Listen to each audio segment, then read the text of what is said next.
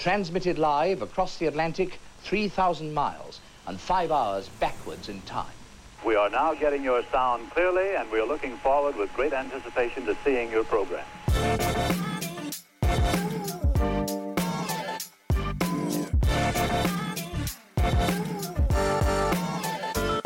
Hello and welcome to another edition of the Match Report podcast. I'm Jack here with Manny. How's it going, man? It's going good. It's going good. Had a good weekend. What you got planned? I heard it's a celebration, or you guys have got some extra time off, right? Yeah, we got a rare bank holiday in the United States. They rarely let us out, but it is President's Day, which I guess is to honor all presidents, but specifically George Washington and Abe Lincoln. Really, most people use it as an opportunity to go travel, to go ski on some mountain. I am at home, but and I probably will be working tomorrow because, as you know, as a small business owner, you don't really get days off. Nah. Yeah, but I appreciate the thought, at least, that maybe I'll take a few hours. Yeah, no, makes sense. You got to catch the rest whenever you can, man. That's true. That is true. Yesterday, I sort of unplugged a little bit after the matches. It was a pretty good weekend for the Premier League. I did the football weekend newsletter on Friday previewing the matches to watch, and I had to be honest in the intro that it didn't seem like a banner weekend for world football. But the Premier League, as usual, did deliver when nobody else really had a lot to serve up. And on paper, Man City, Chelsea was the big game, but we ended up having a bunch of great ones, including on this fine Sunday, Luton Town hosting your Manchester United Red Devils at Kenilworth Road, their charming little stadium just north of London near the airport. And it ended up being quite a match. I mean, a real advertisement for Barclays. It could have gone either way, although, I think United were probably the better side.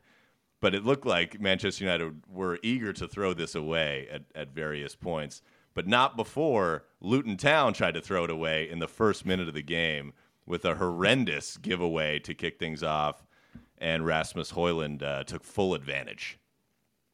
Yeah, it was one of those mistakes that was just, it happened maybe once in a blue moon, and we capitalized, which is what's important. And I was happy that we did get that early 2 goals, actually. Because going away to Luton, we've seen other teams struggle at times. They're really difficult to break down. And one of the goals was, a mistake. And the second goal was a bit of ingenuity in turning, Garnacho's shot in with his chest from Hodgland. Apart from that, we created some really good openings, but it just seemed like there was poor decision-making in the final third from us, and just a little bit of lack of quality in our finishing, and just rushing some of our chances. I think it's not often that you have so many of our forward line off their game. I thought Garnacho was probably one of his weaker games he's had in the past couple of months in his great form recently. Fernandes was poor. Casemiro was poor. Defensively we looked okay. Luton, typically are going to put a lot of crosses in, and I think both our centre backs, Varane and Maguire, dealt with those really well. Both of those centre backs are in the top 5 for aerial duels in the league. So, I was fairly confident that if they were going to get a goal, it was going to be through either a mistake or another, a cutback goal, or a set piece goal rather than open play crosses. So, it's a good result. And I think for me, the biggest takeaway I've taken from it is the 2 centre midfielders for either side. So, mainly for United and Barkley for Luton. I think both of them had a great game and was great platform for them to show that they've got the spot for England and the Euros coming up. I think Gareth Southgate really needs to move on Calvin Phillips and Hendo and bring in these 2. Yeah, as you mentioned, Rasmus Haaland got 2. I thought, when I first saw the second that he got off a Garnacho volley from the top of the box, looked like he didn't know much about it, but he did actually contort his body to redirect that ball with his chest. A bit of luck, which you get when you're in the kind of form he's in, but also, he really put himself about. But then, then there was soon after that the first example of United attempting to throw this away. It was nice work from Carlton Morris, sort of a striker's instinct to spin out of a confrontation with the defender and head it past an onrushing Andre Onana, and then to make it 2-1 to Man United. And then Harry Maguire takes a free kick, tries to play it into midfield, just hands it to the aforementioned Ross Barkley. And I thought that United should have been punished more. I thought it should have been 2-2 there. Through that middle period of the game, starting about halfway through the first half, Luton really got on top of United. Maybe not clear-cut chances one after another, but when United were in deep possession, they looked very uncomfortable with Luton's physicality, with the way that Luton were getting on top of them in those areas. What were your anxiety levels as a Man United fan watching that maybe middle third of the match? It looked like we was definitely on the brink of conceding, and we've seen from this side that once there's a little bit of misfortune, or a decision goes against us, or goals go against us, we do have a tendency to let our heads drop and just become out of shape. So I was almost expecting it, but then there was a lot of counter-attacking opportunities from us and quick transition play from us that I thought, if we really shift another couple of gears, we can get another 2 goals quite easily. Luton were quite open at the back through transition play, through balls into space for Garnacho and Rashford. I thought Rashford had a pretty good game as well. Unfortunate not to get a goal. And their goalkeeper made a couple of decent saves. But I think it was one of those games that earlier in the season, I think United would have easily dropped a couple of points. But it just seems that with good play, with good form, you are getting a bit of good luck as well. But I really want to see us, the way you're seeing Arsenal, Liverpool really dispatch teams and comfortably win. We need to start putting those kind of performances if we are going to have a chance at top 4. Yeah, United had a bunch of chances to put this away, and I think that does illustrate the gap, as you say, between the title chasers and those teams, in behind them, including Manchester United. Bruno Fernandes was played in by Garnacho at one point, Rounds the keeper. Kaminsky, by the way, the Luton keeper, I thought had a disaster class of a day, especially, getting into the second half. His positioning was all off at various times. He was caught in no man's land in this example. But Albert Sambi Lokonga has a flying block to keep Bruno out. Garnacho also later got in and couldn't take advantage. And one thing that struck me, though, and this always strikes me about Bruno, Garnacho obviously makes a hash of the one-on-one and fails to score. But then he does get on to the loose ball after that and puts in a decent ball. But Bruno is not alive to it, and he's not going to the back post because he's already remonstrating and sort of throwing a bit of a fit at his teammate, justifiably, because I think Garnacho made a hash of it. But you got to wait till the play is dead. I mean, he could have made a run to the back post and put that in. Does that frustrate you as a Man United fan to watch Bruno Fernandes and the Antonys of the world spend so much of their time remonstrating when there's a match to be won and the ball is in some cases still in play? Yes, definitely. I mean, you've learned from, as a kid, when you play football, play to the whistle, So as a professional football player, a player of his ability and with his experience, get on with the game and then have a word. But even having a word at Garnacho, he's, like you said, he had a similar opportunity that he fluffed these lines as well. He's a young player and he's bound to make mistakes. Garnacho is 19. We have to remember that he's not going to get things right all the time. But what he does have is that constant endeavor to be threatening, to get in behind, to create chances. So it's been a question mark for me on Fernandez's leadership skills. There's different ways you can be a leader in the side. I think he prefers to lead by example, and he is very passionate, but he does often, I think, go over the line where he does have a bit of a hissy fit, and you just think, come on, man, just get on with the game. We're always going to be comparing the previous legendary captains that we've had, and you never really saw that, with a Rio, with a Gary, with a Roy Keane. And if Roy Keane did give you a rollicking, you 9 out of 10 times deserved it. So uh, I think it's part of his game, and it's part of his personality, I guess. But I can always give Fernandez a bly because he produces. When Anthony does it, he doesn't get anywhere near the same slack, and he doesn't deserve the same slack. So yeah, it's one of those ones where it's just we've got to just get on with it because Fernandez does produce for us, but it is frustrating to watch. Yeah, Bruno, I think, has the most chances created in the league this season. I actually think there are two Arsenal boys in behind him, in Odegaard and Saka are the second and third. But Bruno is the premier chance creator in the league. Granted, Kevin De Bruyne has not been fit. Some of the people you would expect to be in the conversation haven't been there.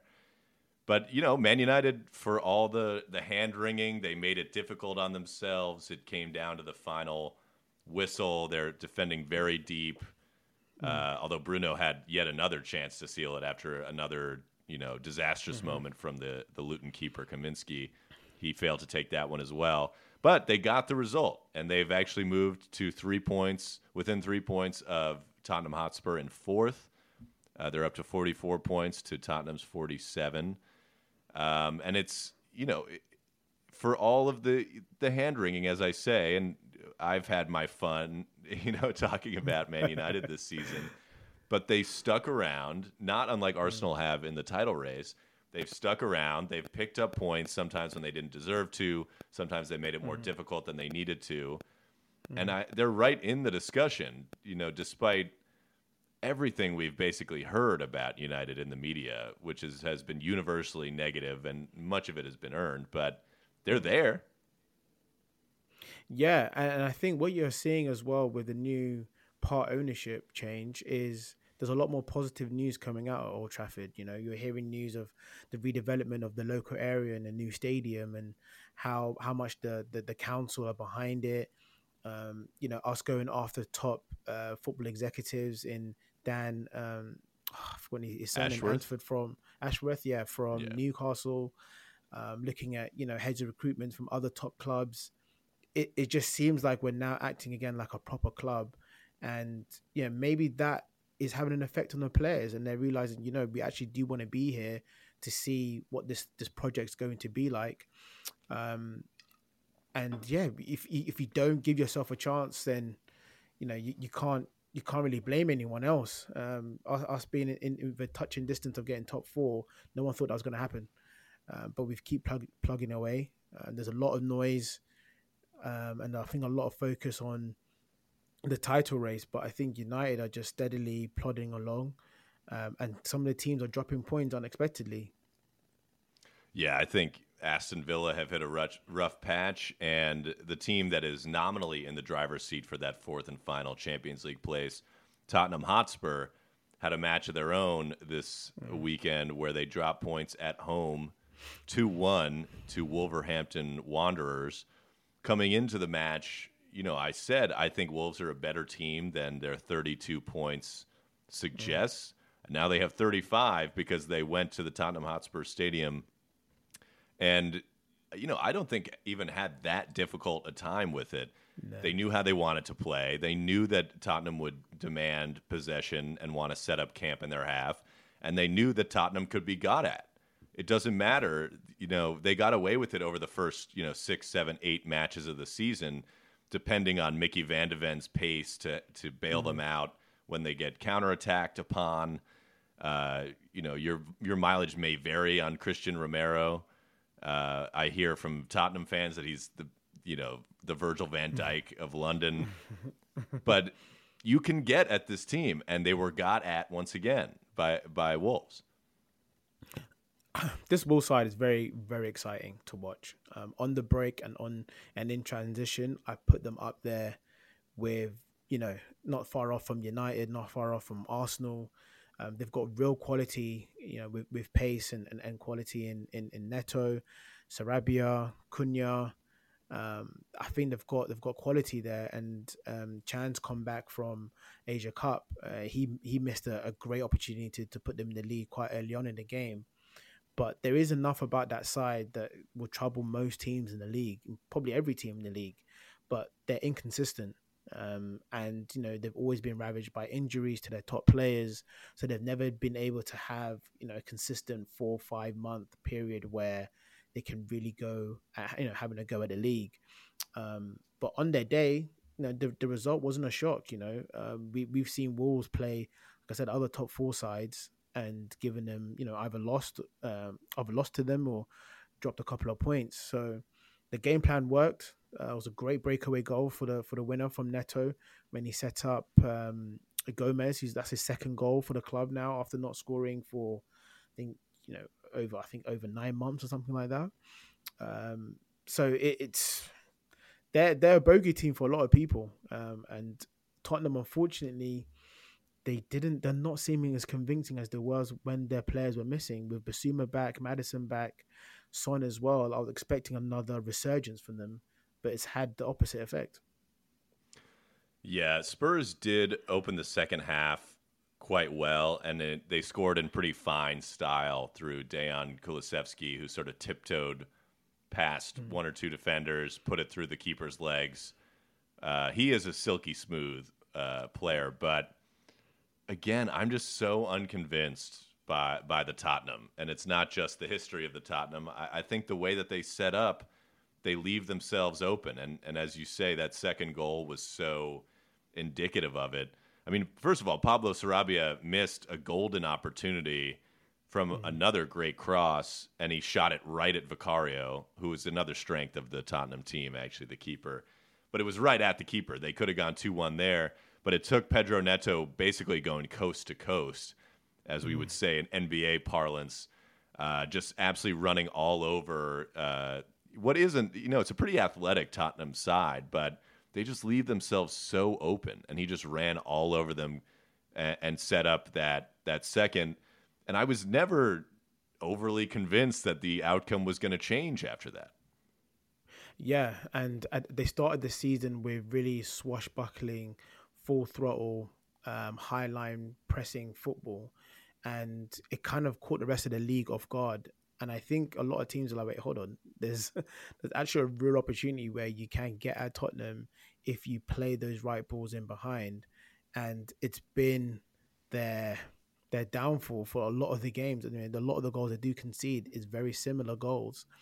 And I think there's a lot of naivety still in their play, still in the way the manager sets up the team. And defense is what really gives you that backbone to be successful in the league. You can score as many goals as you want, but if you're not grinding out 1-0, 2-1, 2-0 results, and you're constantly conceding without an electric firepower strikers and wingers, you are going to always be in danger of dropping points. And I think that's what Tottenham's issue is now. You're seeing that similar with Liverpool, but they've got so much options and quality up front that them conceding a goal or two per game, which they do nowadays, they're still going to score 3-4 more. But Tottenham don't have that luxury. So I think the manager should really look at their team structure and just be a bit more solid. And they've got the players and the quality to get goals, but I think they're letting themselves down a bit. Yeah, I'm glad you mentioned Hwang Hee-chan, by the way, who is really a physical specimen. I mean, he would be very difficult to mark. He was asked to play more of a up front lone striker role with Mateus Cunha out here, and he looked like a difficult proposition. It sort of reminds me of you might think that Heung-min Son coming over from the German league, he's probably a nice technician, good pace, but he's a powerful man. And his teammate, his South Korean teammate, Hwang Hee-chan, also a very powerful man.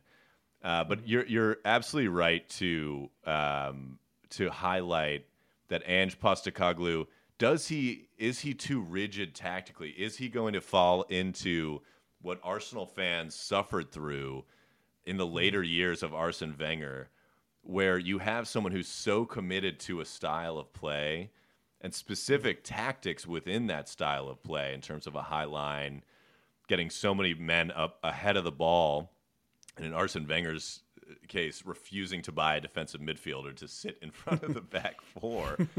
But in Ange's case, I think it's more tactical than the personnel, because they have people that could sit in more. They could play a double pivot, whatever, and have two guys sitting deeper more often than they do. But is that tactical rigidity going to cost them? Because everybody else adapts. The mark of a top manager now is constant adaptation. What's made Arsenal so great after they returned from their trip to Dubai, their summer break, has been that you never know how they're going to line up. You never really know in a big game how Pep Guardiola's Man City are going to line up. I just think you always know exactly how Tottenham are going to line up, and it makes it easier to prepare. It makes it easier to break them down. It makes it easier to wait, keep the spring loaded, and as soon as you get the opportunity, as people did again to Wenger's teams over and over again, you spring into action. You know exactly which channel you can get at them down. You know somebody's going to be out of position when they lose possession, and that's how you can destroy them. Yeah, that's exactly it. And touching on City and Arsenal is, like you said, there'll be inverted fullbacks. There'll be the 8 that's pushing forward alongside the number 10. You'll have a number 9 that drops into the hole. Alvarez can play that role. Jesus plays that role. Havertz, you don't know if Ake is going to play as that third centre back that slots into midfield. There's variation in their play that does give you an added advantage and more tools, to your arsenal. I do think that they are very, very particular and kind of only have one way of playing, and the only difference is the personnel change, but not structurally or tactically the way they want to play. So it is something he's going to have to definitely work on if he wants to be successful at Tottenham. Otherwise, they're just going to be labelled as that side that play good attacking football. They're positive, playing the front foot, but they'll never really mount a serious challenge, definitely for the league. And, it'll be always a battle for the top 4. Well, yeah, I would say the top 4 race has been shaken up this weekend, and so is the title race, which we'll get to. But it felt like a good time to do our set piece, looking at the teams in behind that title race, assuming that the top 3 will remain the top 3. Who will get that final fourth and final Champions League spot? Who will settle into the Europa League places? So, Manny, I'll ask you first. Who do you have from 7th down to 4th in terms of where these teams will finish come May in the Premier League? So, with 7th, I've gone with Newcastle. It was a bit of a toss-up between them and Chelsea, who I think they've had some resurgence and had a really positive result against City over the weekend. And I did see some things that made me think that, they could put in a decent, final run in the league. I think they're only 3 or 4 points from 7th. But I've gone with Newcastle purely because I think they've got a more settled side, a better manager, and they've more recently have been in and around that area, and I think they've got the quality in the squad. But I just think again they are showing some cracks, but I do think that Eddie Howe's a great manager and see them through to the end of the season, the 7th. At 6th, I've gone with Tottenham. For me, a lot of the reasons that we've said, I think they're not pragmatic enough as a side. I think they are naive in their play, and I think ultimately against the weaker sides in the league, they will always get 2-3 goals. But I think when they're playing that top half of the league, it's with the amount of strength and quality in the league across outside of the top 6, they will struggle. And Tottenham are notorious for, just falling away and imploding. So I've gone them at 6th. At 5th, I have gone with Aston Villa. Purely, probably based on my own hope and bias. I think they've shown throughout this league and this season that they are ahead of United. But I just think that with the quality United have, and if we do put in a good run of form, our quality overall in the squad will see us through.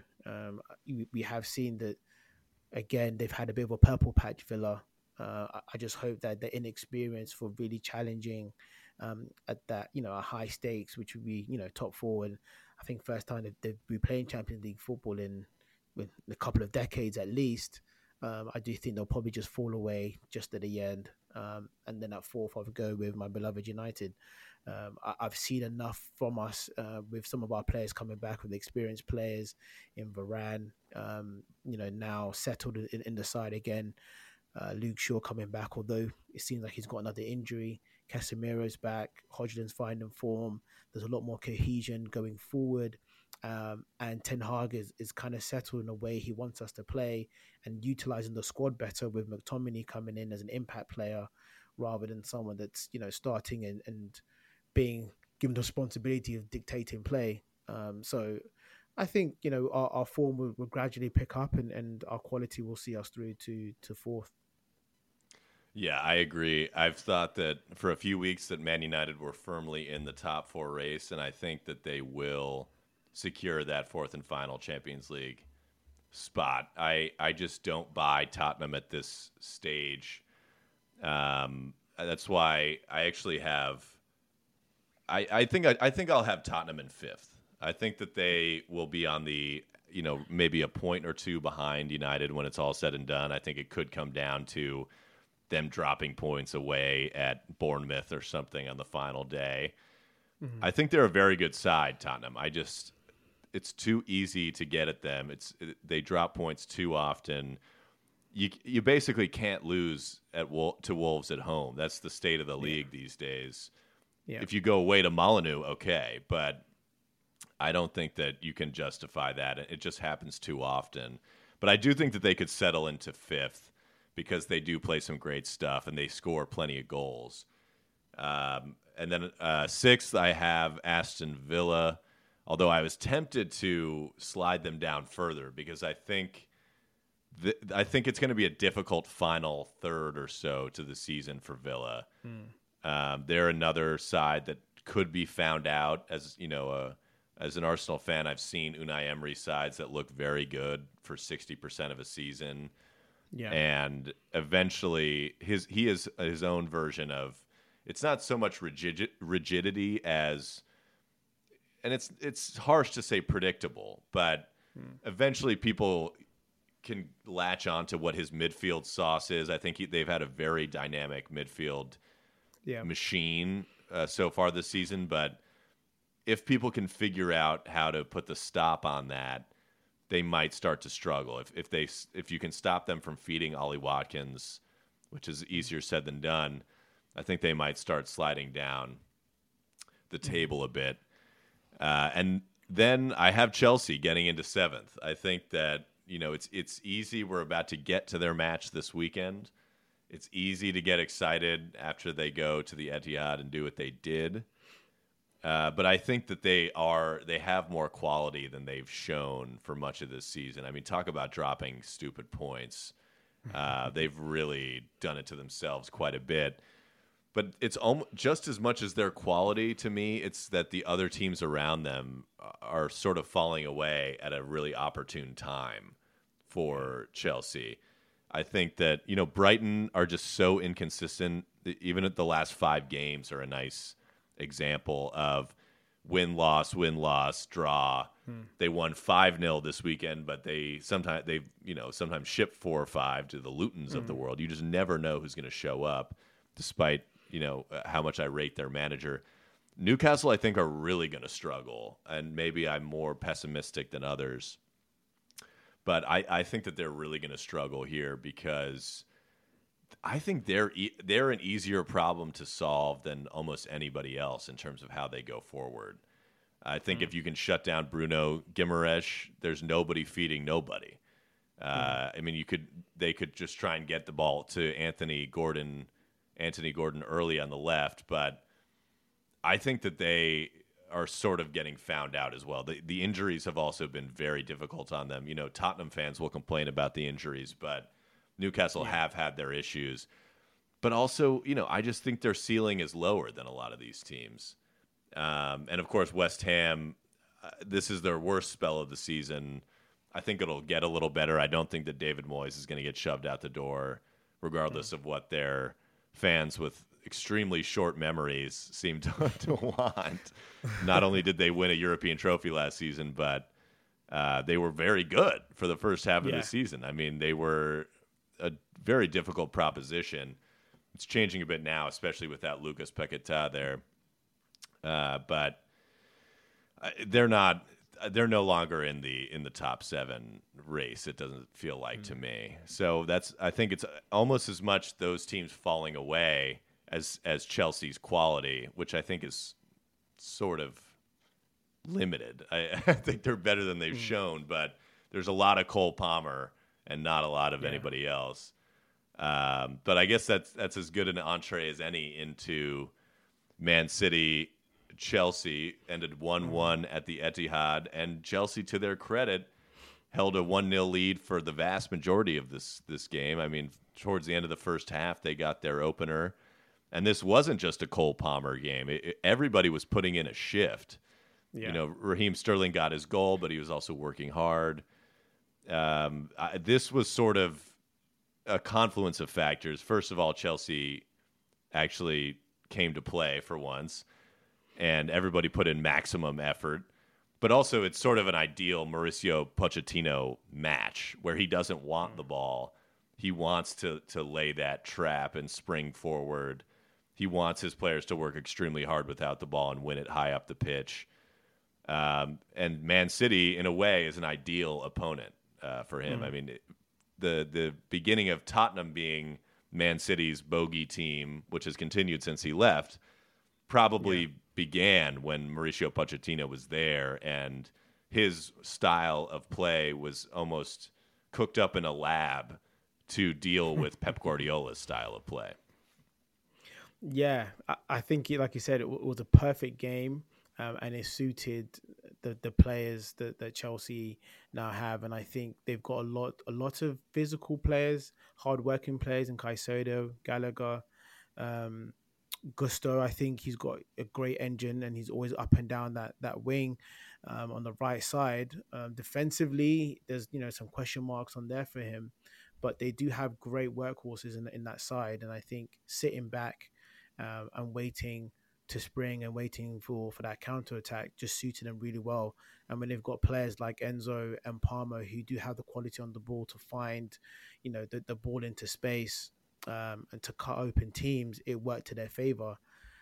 I think the reason why Chelsea may struggle to get in that top 7 is because, other sides, they're going to actually try and play and come out a bit more. And I think that's where they struggle. I think playing on the front foot and being a bit more open, that's when they make the mistakes, and you've seen some really comical goals from them. But this was a perfect setup, great game plan from Pochettino. That counter-attack worked a couple of times before their opening goal where they could have got in, and I thought Jackson played really well. The positions he was picking up was almost as a left forward rather than the central striker, and he was pulling Diaz and Walker in different places and allowing some of the midfield runners to take his space.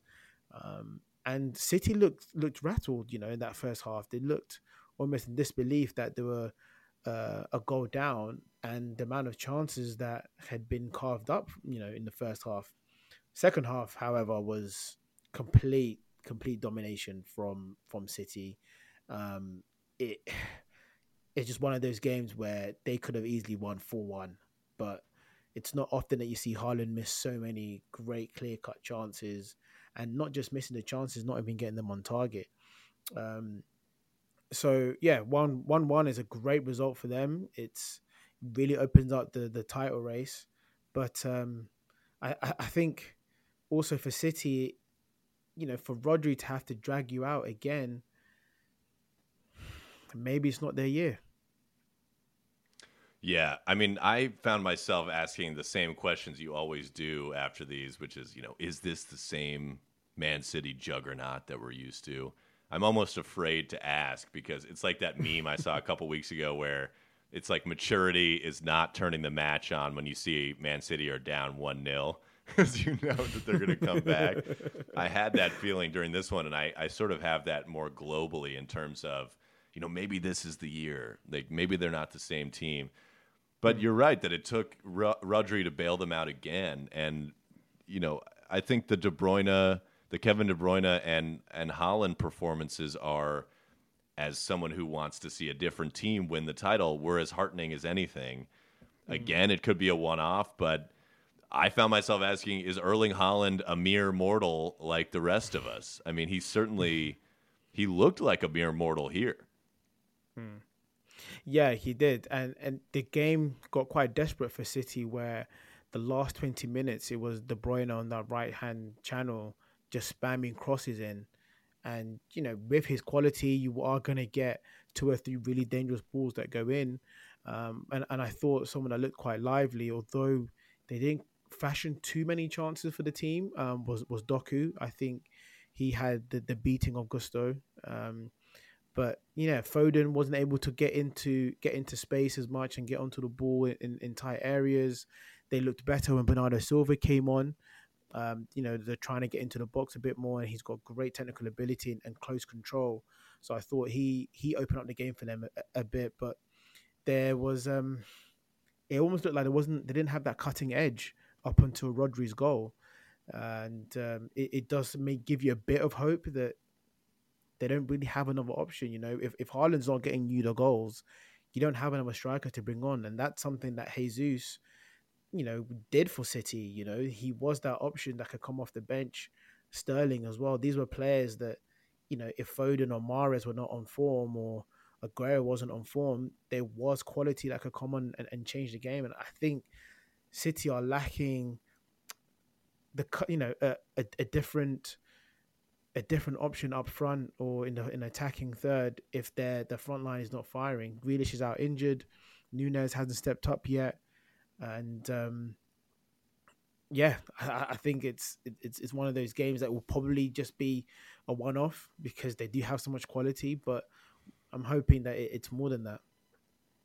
Yeah, I think a big issue they're facing is that Julian Alvarez has fallen so far out of form after being, I thought, the best player in the division for probably the first 10 weeks of the 15. Season. Yeah. He has really been, he's on my fantasy team too. I can tell you that he has been anonymous in recent weeks. And I think he is the alternate option up front. I mean, I guess at times it feels like they go to sort of a 2 up front thing. Maybe they should do it more often, where you have a big man, little man situation. Very old school, but we see more 4-4-2s, maybe more out of possession than in possession. But you see more 4-4-2s than you did a few years ago. Yeah. And maybe they should think about that. But yeah, I mean, I thought it was, I came into this, I'll be transparent, I didn't give Chelsea a prayer. Pep Guardiola had some line in the press conference about how Chelsea was going to be one of their biggest tests of the season. And I tend to think he can be a bit of a corn dog about this stuff. Yeah. It's his, motivational methods. I was like, Chelsea aren't a big test. Like, every top side has wiped the floor with them. And I saw, Nicholas Jackson alone up front. I'm thinking they are doomed, But it seems like Nicholas Jackson is learning how to play a lone striker role in a way that he can play it. And it reminds me a bit, he's not as physical, but reminds me a bit of Mikel Antonio, where when he plays a lone striker, it's a lot of running the channels and dribbling to keep hold of the ball until his team can get up the field and join him. And I think Nicholas Jackson's learning a little bit about how to do that. He's never going to be a hold-up player in the traditional sense, but you can hold the ball up by getting hold of it, dribbling laterally towards the sideline, knock it around somebody, keep it in that midfield area until the Cole Palmers and Raheem Sterlings can get up there with you. And it just about worked for them. I mean, particularly in the first half, I was starting to buy it, even though Nicholas Jackson was clean through on 23 minutes, and I, correctly assessed that he never had a prayer of scoring. But they, especially in the first half, they looked like they could give them a game. I thought Caicedo and Enzo Fernandez were finally looking like the kind of partnership that you spend upwards of £200 million on. Caicedo in particular was biting into challenges. I mean, I would Yeah. not have wanted to be out there with him. Even if I had Rodri alongside me, I would not have wanted to be in those trenches against Caicedo. I mean, he was leaving a boot in. A lot of people are going to be icing their ankles after this one, but that's what you have to do against a superior side. I mean, you have to make them uncomfortable. Enzo, actually put in a shift. He was, making his own dribbling runs to get them out of high pressure situations, snapping into a few tackles himself. I think that will be as encouraging as anything for Chelsea fans to see that midfield partnership clicking a bit, with Conor Gallagher also working very hard in front of them. And then behind them, without Thiago Silva, you had a center back partnership that looked fairly viable, even if sometimes I worry about Levi Colwill at times. Sometimes he looks a bit like a giraffe on skates. But he survived the test here. They all survived the test, and in some cases they more than survived, I would say. Yeah, and I think their defensive four, including the keeper, to make it five, I thought that looks like the potential to be, where their future, defensive line, and there's great balance there with Cowell, great on the ball, passing, with the passing angles and the passing range that he does have. And then the Sassy is great, physically, is a great athlete. And I thought he made some really good blocks and challenges in that game. Will be key to see how that partnership develops. But then with Chilwell, I highly rate Chilwell. I think he's a great left back. He's dependable. He rarely gets caught on the ball or makes a mistake, and he's got a great delivery on his left foot, and he does find himself and makes good runs and provides that support on the left for whether it's a Mudryk or Sterling. My question mark is on Gusto. I think he's a young player that definitely has a lot of potential. I just think he is a bit naive and just leaving space behind, and almost wants to be a winger more than a fullback. So it will be interesting to see how that matches up with Reece James. Obviously, being a club captain, you'd expect him, whenever he's fit, if he's ever going to be fit for longer than a couple of games, if he's going to, be able to cement that spot. And Chilwell's got his injury problems as well. So I think without a settled back five, Chelsea will struggle. But I did see enough in the personnel and the characteristics of the defenders that they had that it suits well, especially with the two midfielders in front of them and give them that extra protection. So there's definitely some positives. But I just think that there's not enough belief. Maybe belief's the wrong word, but I just don't think there's enough in that side mentally to withstand the sustained pressure in the league. But that Man City game looked more like a derby game where a team that's out of form is able to just rise for the occasion, run that extra 20%, put in, those extra challenges, make those extra sprints that they weren't doing against the lesser sides, and it gave them the results. So it will be interesting to see how they do for the next couple of weeks, if they still have that same hunger that they showed against City.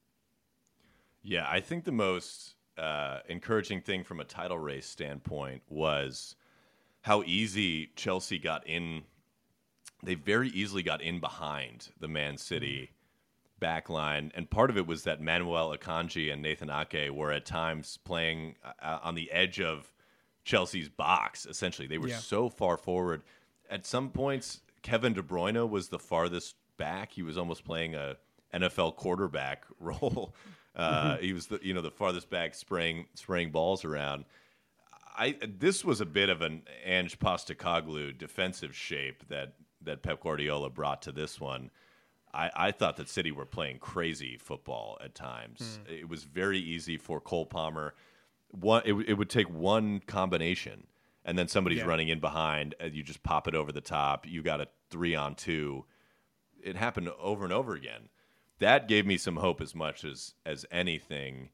Also the way that Arsenal performed and Liverpool performed, in fairness, this weekend as well. we can start with Arsenal's 5-0 at Burnley, which makes 11 goals scored and 0 goals conceded over the last 2. I saw some stat about 21 or 22 goals in their last 5. The concerns about Arsenal as a goal-scoring outfit seem to be receding at a time when they're still the top defensive outfit in the Premier League with just 22 goals conceded on the season. I would say the conversation has changed substantially in recent weeks. There's still no top-class forward in terms of being a clinical finisher at Arsenal, but they have Leandro Trossard to play there, and Kai Havertz is scoring, and Bukayo Saka scores every single game. Martin Odegaard, who scored 15 league goals last season, is starting to get back up there, even though he's playing a deeper role at times, or at least dropping deep more often now. It is encouraging days for the Arsenal faithful as they at least just try and stay in this conversation with Liverpool and City. Yeah, and Arsenal throughout, even during the Wenger days, Emery, Arsenal always create chances. They'll always create opportunities. What they've lacked, historically or in most recent history, is being able to finish and putting those chances away. And you're seeing that you have so many goal scorers now in your side that you don't necessarily need that clinical number 9. Week in, week out, I think you need that clinical number 9 for those top 4 games away at City, away at United, at home, even at Liverpool, those defining moments to get that 3 points against your rivals. But in these games against West Ham, Burnley, the bottom half of the league, you have so much quality, and the way you can rotate and shift your players in this side is so fluid. Trossard is popping up as a false 9, as a number 8, as a 10. You'll see him out wide sometimes. The great interchange between him and Havertz, we're seeing that develop even more now, where Havertz is now looking like the signing that Arteta and Arsenal fans were hoping for, and he's confident and he's getting goals now. Also, with the players coming in with Kiwior, he's done well. He's getting himself in the final third. He's getting good deliveries in, and he's being brave on the ball. And he's not just that defensive-minded fullback that he was maybe last season. He's playing a bit more openly, and he's getting on the ball. Like I said, I think Arsenal have got a great opportunity here. And I think it is better for them to be chasing than leading. And the only concern is when the pressure and people start really saying, okay, Arsenal might win this, that's going to test them mentally. And that's where I think they may falter. But as long as everyone keeps focusing on City and Liverpool, I think the dark horse to win this title race is going to be Arsenal. Yeah, I think Kiwior has benefited from Mikel Arteta's increased tactical variety and flexibility, where it's no longer what it was last season, where the left back will invert. It doesn't matter who the left back is. You are going to invert and go into midfield like Zinchenko does. And it does, if Alexander Zinchenko isn't fit, next man up, you're doing the same job. Now he's adapting to what he has available. So Zinchenko's not available. Maybe you play a more traditional left back who's going down the line more vertically. And Kiwior actually has some sneaky pace, even though he's, a center back by trade. And they're just asking him to go up and down the line. And maybe Ben White will come into midfield more often. And I think that is the biggest thing. You don't know who's going to line up at striker. You don't know who's going to be at the left 8. You don't know how those two positions are going to interchange or when they're going to interchange and who's going to be where when, which is a nightmare for the center backs and the defensive midfielders for the other team. They don't know who's going to be in their spaces, when they should go with them, when they should pass them off. Eventually, the communication is going to break down, and then you don't know who's going to be stepping into midfield to create the extra man with Declan Rice and whoever's partnered with him in there. And I think that has really been encouraging for me to see because, again, it's just so many years, 18 years of being a fan, and so many of those years were spent knowing exactly how the team will line up, knowing the names on the team sheet before it comes out, and knowing that the other team knows that too. Now the other team doesn't know, and that is really encouraging to me. But so is Kai Havertz. I mean, it's hilarious to me that it could turn out this way. But if Kai Havertz can score 8 league goals between now and the end of the season, even 6 league goals, suddenly Kai Havertz might be worth the money. Suddenly Kai Havertz might be a good signing. Certainly a better signing than many of these clubs whose fans have been laughing about Kai Havertz from day one. And some days they were justified in laughing at him for $65 million. But if he scores the goals to win big games, and he does have a track record as a big game player, if he goes and scores at the Etihad in a month or so's time, whenever Arsenal go up to play Manchester City, I mean, he's going to be the one laughing. He's got a Champions League final goal in his locker. He's got a medal in his house. Yeah. And Arteta, hats off to him, has trusted him, and you're seeing the dividends paying off for that. I'm also loving Trossard in this Arsenal side. I find him such a clever player, and the way he navigates the pitch and just picks up space instinctively, and being ambidextrous the way he is. He's, you never know which way he's going to go, which is a nightmare for defenders. And he's starting to build up, like I said, a really good relationship with Havertz and the interchanging, as well as Odegaard. And even with Odegaard dropping a bit deeper to collect the ball, there's real progressive play with him doing that. And then it's given opportunity for them to have that sustained attack, to just keep going at teams with Martinelli and Saka. And Saka's making those darted diagonal runs again that were just so dangerous, and he's really getting to the box a bit more. And I think the striking onus is now on Saka to really be that final third player to break the line and run beyond and into the box and get a goal for Arsenal. And I love him dispatching his penalty. So it's looking good for Arsenal, but it's very easy for things to go left. We'll be talking in a week and saying that, without having a recognized striker and having to play, Havertz as a 9.5/8 is, an experiment gone wrong. I just think if Arsenal play the Arsenal way and just finish their chances, they've got themselves a real good opportunity here. And I just think defensively, that's their strongest suit. As much as all the goals they're scoring, it's being rigid and being consistent in their defensive play and defensive transitioning, because Arsenal do play high up. They do press on the front foot, but when they do lose the ball, they very quickly get it back.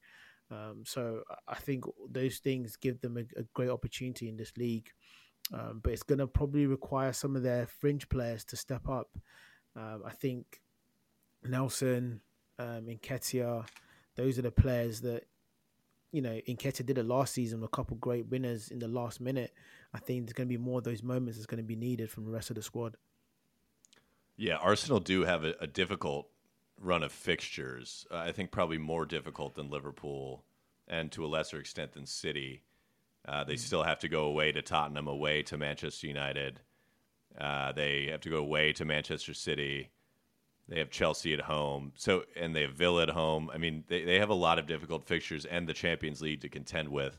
And I wasn't thrilled to see Gabriel Martinelli and Martin Odegaard out there with, after 90 minutes, we're up 5-0 and we haven't hooked these guys out of there, considering our luck with injuries. But there's reason for optimism. There's reason for optimism, just as there is for Liverpool, who had a big win of their own, 4-1 away at Brentford at the Vitality Stadium. Not the same challenge to go away to Brentford this season, I would say. I think Brentford have been a poor side this season, it's fair to say. That it wasn't the easiest to play the first 6 months of the season without Ivan Toney. They had, Yohan Wissa go away to AFCON. They've had their challenges, but I don't know at what point Thomas Frank is going to be under pressure. I know that he has an incredible amount of equity with the supporters and with the club. He did bring them up. He is, by all accounts, a great tactician and man manager and manager in general. But they didn't put up much of a fight against Liverpool here. This was not, to me, a sign that Liverpool are a dominant side so much as they played a poor side. Yeah, and I can't get away from it. This Liverpool team, they don't move me. They get goals, and I mean some really, really poor defending from Brentford for Salah's goal and Gakpo's goal, where it's just not getting a foot through properly on the ball, miss kicking a ball and letting it run through to the Liverpool players, and the midfield is just so imbalanced for me. With McAllister, him getting the goal is where I expect him to be playing. I think that's his strongest suit, is making those runs into the box, and he's got great quality to finish chances. Him being at the base of a midfield, honestly, it baffles me that they are where they are. You just have to put it down to the fact that they've got probably the best player in the league in Salah, and he's come straight back with an assist and a goal. And yeah, this Liverpool side, they don't scream a title winning side. But somehow with good fortune, good finishing, the Klopp effect, it seems to be working. And I'm just waiting for them to have their own purple patch where they do have a couple poor results, and let's see how they react to that. If they continue the way they are and continue leading the league, hats off to them for sure. But there's just something missing for me, and I could just be a hater, who knows? But there's not enough when I see them when they do beat teams. It's almost like teams kind of just roll over. There's not so much of earned victories from the Liverpool side when you see them, go ahead. Yeah, I think that we have gotten in trouble with the Scousers, many times this season already, questioning the quality of their midfield. Again, I think Wataru Endo has to prove that he is a Premier League champion level defensive midfielder. I think that, as you say, McAllister is playing too deep. I don't love him in that role. And now, the injuries are starting to pile up. Just when Mo Salah comes back from his hamstring strain and probably played more minutes than Jurgen Klopp wanted him to because of all the injuries. He had to come on a bit earlier, I would say, than he would have otherwise. But now Diogo Jota, who I think is one of the best end product players in the division. Sure. That's what I love. You mentioned Leandro Trossard earlier for Arsenal. What I love about his game, although he had a dip mid-season, is that he's an end product player. Both feet, bang, bang, right foot, left foot. I mean, Jota, to his credit, is even a phenomenal header of the ball. He can really get up there. It doesn't seem like Darwin Nunez is a number 9 in that he's almost best playing as a wide left forward. Or at least he wants to drift over there and pick up the ball there, and it is more of a dribbler and a runner than that traditional number 9. I think they look best when Jota's playing centrally, and now he seems to have the biggest fitness concerns of anybody in the squad now, and I think that could be a big issue. Curtis Jones is also injured, although I'm looking at the quotes here, and it looks like Jurgen Klopp is saying it's less of a concern. But, you and I have also questioned his quality a bit, too, to start with anyway. I just think that Liverpool are going to finish third. I just don't think that they're going to finish first or even second. I think I've been saying it week after week. Maybe I'm a homer. I think Arsenal are a superior team, and what needs to be proven, what Mikel Arteta needs to prove, is that he is at least as good a manager as Jurgen Klopp. And if that's the case, then they will finish above Liverpool, and I think that they will. Because I think, again, Arteta is showing that flexibility. He is adapting to the opposition. I think Liverpool do some of that, but maybe Klopp is more committed to his principles than even Arteta is at this point. And if the injuries don't go their way, I think they're going to be in trouble. I just don't think that they are as good as even their points total would suggest at this point. And now they have to contend with these injury setbacks. Yeah, so it looks like Alisson could be out, for a few weeks.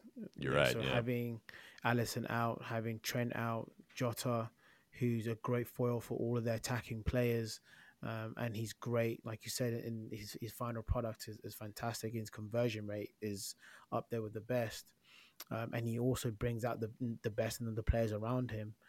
I do agree that Darwin Núñez is probably a better forward if he's got a strike partner or someone playing close to him they can play off, rather than being that lone number 9 striker.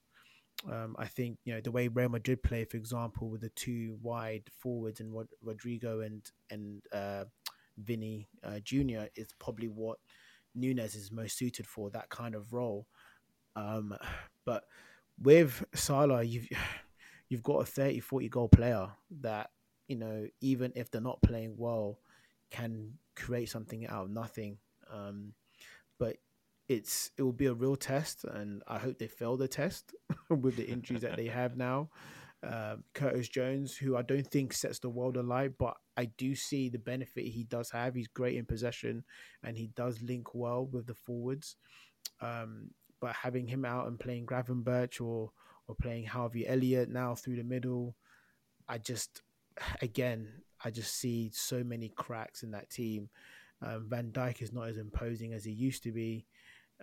Conor Bradley's come in and done himself, amazingly well. He's got a great reputation now as a young player.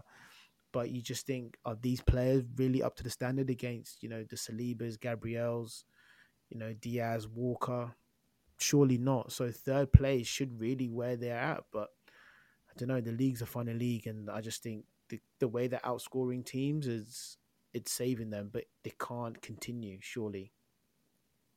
Yeah. We didn't even mention that Trent has the injury issue concern. And I also I was looking at Andy Robertson in this match and wondering whether he is the same explosive.